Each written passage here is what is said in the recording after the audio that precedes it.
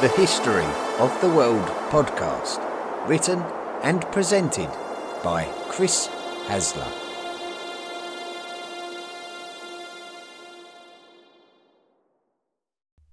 This is the History of the World podcast, unscripted.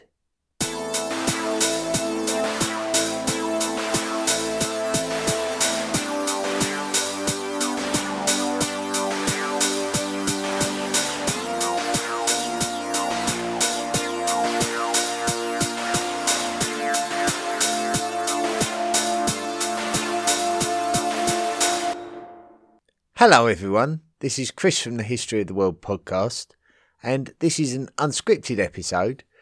We normally do this when we're taking a short break from publishing full episodes, and unfortunately I think everyone gets a bit disappointed when I'm not publishing full episodes, but the reality is that when I do have other things that I need to deal with, it can hold me back in the writing and publication and recording of episodes. So I apologise for that.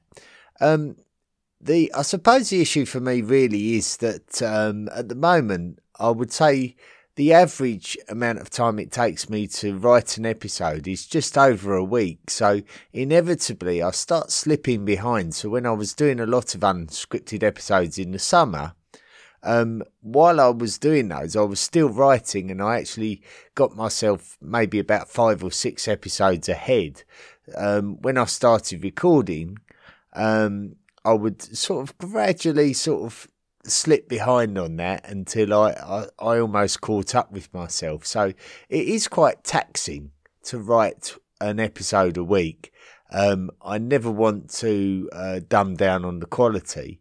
One of the solutions could be to start publishing episodes fortnightly, but then I know that by doing that it would really slow down the pace of the podcast, and it would take a long time for me to get to the end of the project, which I'm very keen to do. I'm very keen to get volume 4 finished and then get into volumes 5, 6 and 7, which will bring us up to the present day.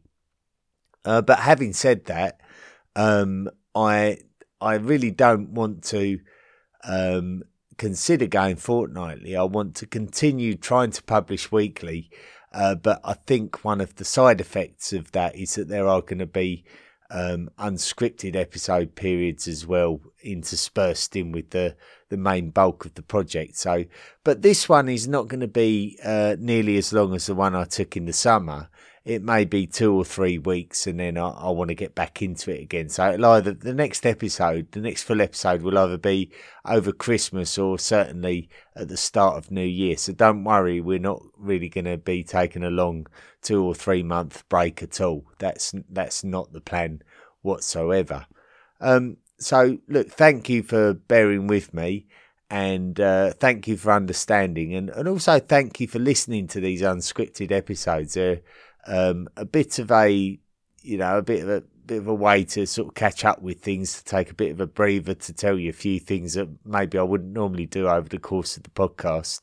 I also want to address a listener question which has been earned by somebody who has signed up to become a patron of the podcast through the Patreon website. You can access that through the historyoftheworldpodcast.com website, and clicking on the Patreon link. And you can earn the right to ask me a question. It's not everyone that does take me up on that offer, but sometimes people do. And I was asked a very interesting question, so I'm going to turn our attention to that now. The question has been written in by Corbin Havner, and he's written in and said, "My question for the end of the podcast is, when do you speculate the first strangers in a community were? Obviously, for the vast majority of human history, people were gathered in close-knit groups with people they would grow up with. With that being said, when would you guess cities and towns grew large enough for individuals in said settlement would no longer know all of the inhabitants? Thanks for the opportunity to listen to your work. I am and have been a massive fan. for years to come and overjoyed to be able to support this project in any way. Best wishes, Corbin Havner.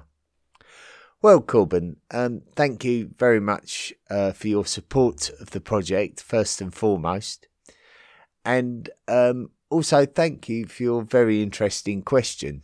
Now, I would say that I've not really studied this at length. I suppose I have studied the nature of human history and humankind in the earliest years. Certainly, before there were a coalescence, I think we look at cities and towns as something that emerged as a byproduct of the sedentary lifestyle that was a byproduct of the Neolithic Revolution. But certainly before that, I think people would have been maybe coalescing in groups, and there were seasonal. There were sort of seasonal places of residence, if you like, for groups of people. I suppose in my studies I've stumbled across the number 30 to 40 individuals would make up a tribe of humans in the prehistoric era. So that would be a typical community of humans. Generally, they would be nomadic, so they would travel from place to place and maybe have seasonal settlements, depending on whether they were tracking animals, whether they were practicing pastoralism. There would have come a point, and it would have probably been after the Neolithic Revolution, where individuals would be would maybe not just be migrating to other tribes to prevent incestual relationships or incestual offspring. So there would have had to have been a mixing together of tribes. But I think the first time that tribes would have come together, and you would have had a larger community of people, I think would have had to have come with the first settlement. So when there was a need for farming and agriculture and whether that be through animal husbandry or whether that be through planting foodstuffs such as grains and that kind of thing. I think that would have been the point where we would have seen an expansion from this idea of 30 to 40 tribal members. When there's a need to produce, you need to enhance your number of people within your settlement, and as that happens, people have to specialise in particular jobs in order to sustain the other members of the group who maybe are not able to work, such as the elderly, the children, and the pregnant females, and the infirmed, of course. Anyone who was not able to work had to be supported, and you may need to invite outsiders into your group and therefore expand on the amount of individuals within your settlement.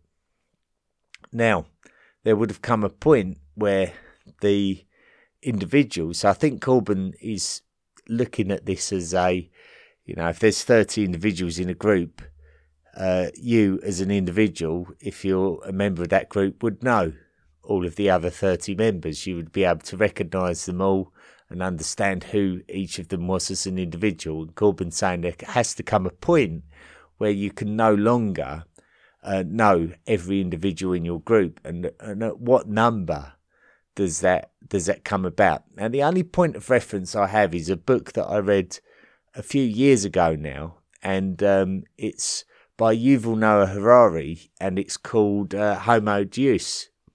No, I'm sorry, it's called Homo Sapiens. It's called Sapiens, I beg your pardon. Homo Deus was the follow-up book. So it was like the sequel, if you like, to his original book. Sorry, I'm referring to the book Sapiens by Yuval Noah Harari. I apologise. Now, in that book is the only place I can recall reading about this idea of people becoming strangers to each other. And he speculates that would have been at around about 150 individuals. Now, it's been such a long time since I read this book that I don't know what he based that on. I'm sure if I was to go back to that book, I would be able to find that out. But I did find it a fascinating concept that around 150 individuals, the human mind, its capacity really sort of breaks down then at that point in terms of remembering everyone as an individual. So that's rather interesting. So, Corbin, the answer to your question is I have to steal the idea from Yuval Noah Harari. I'm sure has based his guess on something that he's studied in order to present it in his book Sapiens, and that number's around 150 individuals. So that's when people started to become unfamiliar with their entire social group or their entire community group. So there you go. Thank you very much, Corbin. I hope that has sort of helped you to understand. I would strongly recommend reading Sapiens by Yuval Noah Harari to get more insight into the theories behind human evolution and us as an individual, not just what we were doing, but the effect it had on the human being as an animal in general. So thank you very much. A great question, Corbin, and I look forward to answering the next one. Now, I'm just going to give you a bit of a brief as to what you can expect on the next episodes of the History of the World podcast. Obviously, we're sailing through Volume 4 now, and we've just published episode 41 last week. There'll probably be about another 15 episodes that focus on European history before we move on to other areas such as India, Japan, China, Korea, Indochina, and the Pacific Islands, including New Zealand, and then South America and Sub-Saharan Africa. So that's pretty much where we're going for the rest of the volume. But in the immediate future, we need to round off the story of medieval Europe. And there's a few interesting things that we haven't covered yet that we will be covering. So once we've covered the Battle of Rio Salado in episode 42, we'll have sort of done the bulk of the Reconquista. So we'll move on from that after the next episode. Then we'll talk about the one of the significant events of medieval England, which was the signing of the Magna Carta and the impact of that document on the history of government and parliament, if you like. We'll be looking at the War of Scottish Independence, which takes place over an amount of time, a couple of generations, focusing on William Wallace and Robert the Bruce, and of course Edward Longshanks, the King of England, Edward I, and his son and his grandson, who was Edward III, quite a significant character, of course, in the 100 Years' War as well, which we'll be focusing a few episodes on. So we'll be telling the story of the 100 Years' War, and with particular focus on Crécy, Agincourt, and Orléans. So we'll be focusing on the 100 Years' War. We will also be telling the story of the Battle of Bannockburn within that Scottish independence story. And then, of course, we will need to focus on the Black Death, which was a significant event of the 14th century and something which certainly shaped the world as we knew it back then. So quite an important event. Then we'll be heading right up into the far north of the continent. We'll be talking about the battle on the ice, which focuses on the Livonian Order and their issues with the Novgorod Republic. So we'll be introducing those developments of European history, sort of very much detached from everything we've been looking at recently. We'll be looking at the Battle of Grunwald, which will focus on the Teutonic Order. So we'll be looking about how that came about and the emergence of Poland and Lithuania as independent states. And then we'll also be looking at the Battle of Kutna Hora, which looks at the Hussites, which is quite a significant, you could say, a religious movement which predated the emergence of Protestantism. So that will also be where we end up. That will be the 15th century, and that will sort of somewhat be the end of our story of medieval Europe. And it's been a real intriguing journey, hasn't it? And we've discovered so much on this journey, and so we've got about another 15 episodes still to go, and then that will be about it for medieval Europe. So that's what you've got to look forward to in the upcoming episodes.